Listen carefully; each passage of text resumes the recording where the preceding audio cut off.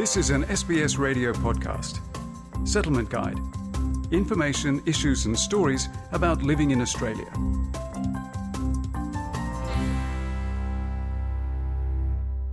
Australians produce 74 million tonnes of waste each year, of which only 60% is recycled, leaving the rest disposed of in landfill. Being educated about recycling and following some of the simplest rules can make a difference.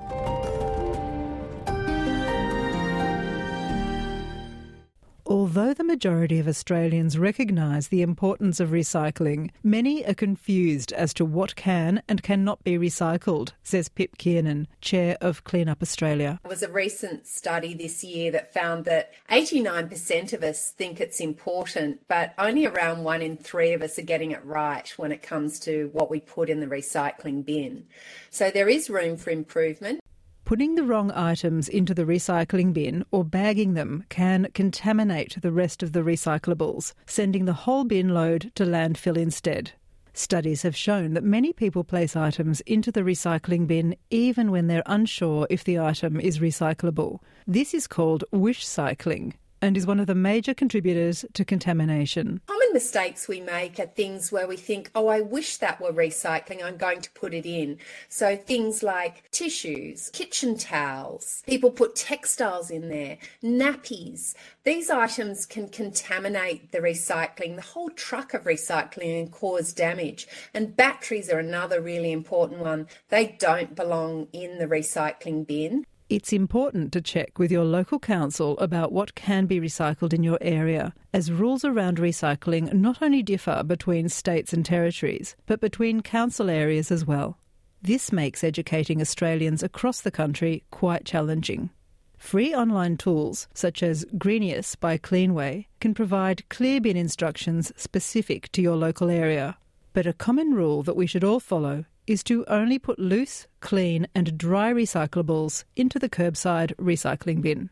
Think of these recyclables as resources which can be given a new life. Don't put your recyclables into a plastic bag, for instance. They need to go in clean and dry. So if you think about a jar, for instance, we need to take out any solid food from there, any liquids, separate the metal lid from the glass and put those items separately into the bin. If you think about cardboard, that needs to be clean and dry. So if they're greasy, if that can't go into the recycling bin, it needs to go into the general waste bin.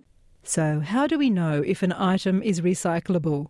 The Australasian Recycling Label, ARL, was introduced in 2018, giving clear instructions as to which components of the packaging can be recycled.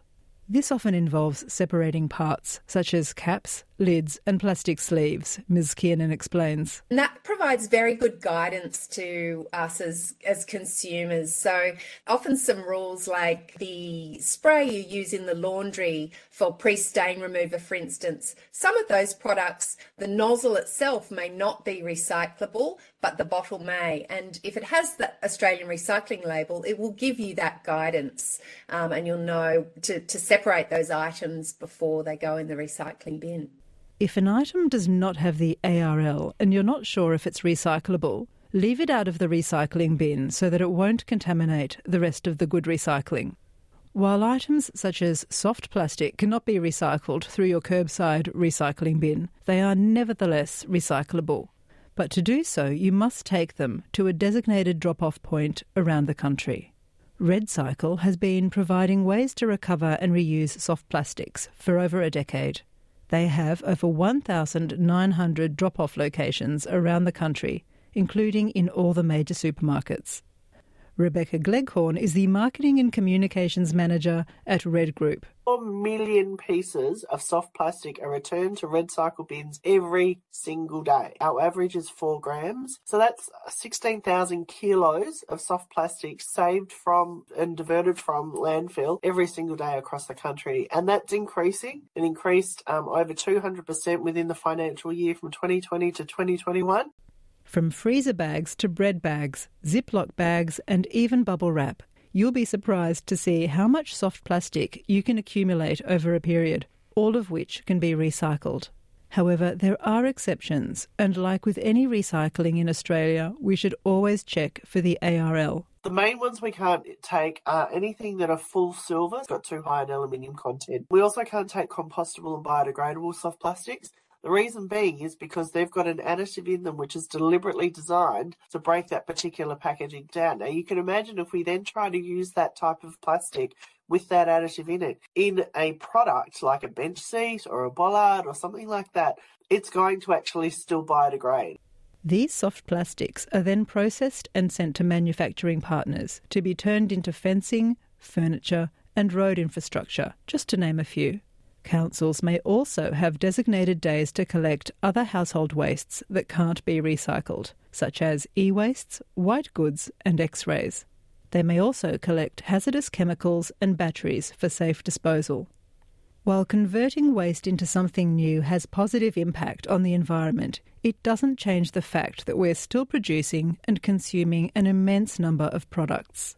There's now a growing trend around the world, including Australia, where people share and receive items for free to be reused and repurposed.